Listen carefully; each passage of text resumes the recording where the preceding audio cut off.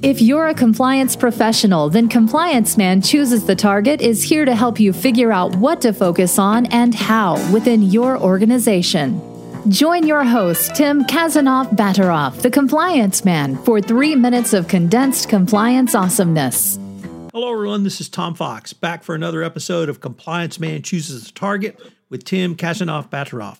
Today, we're going to look at teamwork in the compliance function, and Tim is going to help us understand what this means really in the compliance function in an emerging market. So, Tim, first of all, who is your compliance team? That's a good question, Tom.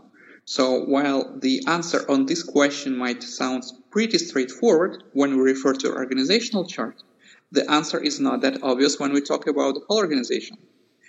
Do you have supporters of compliance movements among top managers? Do middle management and junior staff help you in promotion ethics in the organization?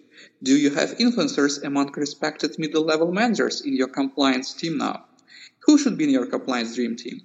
So if you have answers on these questions, it is much easier, based on my experience, to plan efforts and evaluate rate of success of your ethics efforts in each department.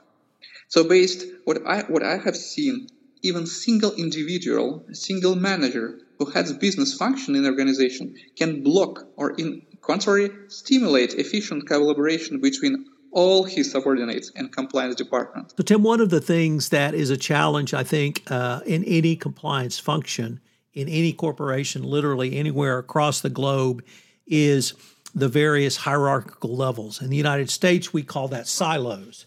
That there's a compliance silo, there's a legal silo, there's a finance silo, there's a sales silo, there's an HR silo. There are lots of different cycles. So how do you suggest engagement from personnel in these various silos or the hierarchical levels? From my perspective, it is essential to raise awareness and engage in respective ways personnel from all levels. So there are at least two reasons to do that. The first one is that personnel tend to raise in the organization, so your efforts in engagement, each individual will be bringing positive impact on each stage of his or her career. The second reason is that managers, primarily at the senior level of course, from time to time are assigned with new areas of responsibility. Thus, if such a senior manager is your compliance ambassador, so to say, he or she will expand or strengthen compliance philosophy at his new area of responsibility as well. So let's flip the book over and look at something that I think every compliance practitioner needs to understand is why might not these teamworks or these collaborations work well?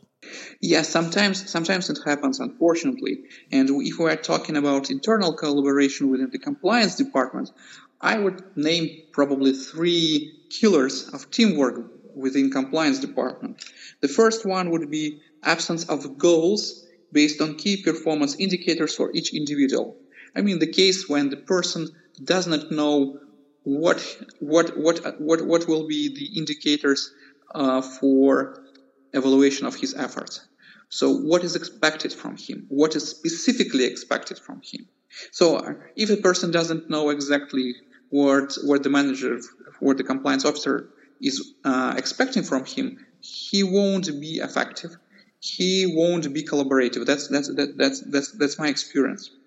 Another killer of the teamwork within compliance department would probably duplication of functions among compliance folks. So if you have a big compliance team, there's a chance that some people are doing the same job, the same work, or sometimes. You have a person in the fields in some country overseas, he's doing something, and you have the person in the corporate, in the headquarters, who might do the same or with regard to that particular region, and sometimes it's not effective and both individuals aren't happy. So that also prevents good teamwork. Another killer, I would think, would be absence of devotion to ethics and compliance within the team.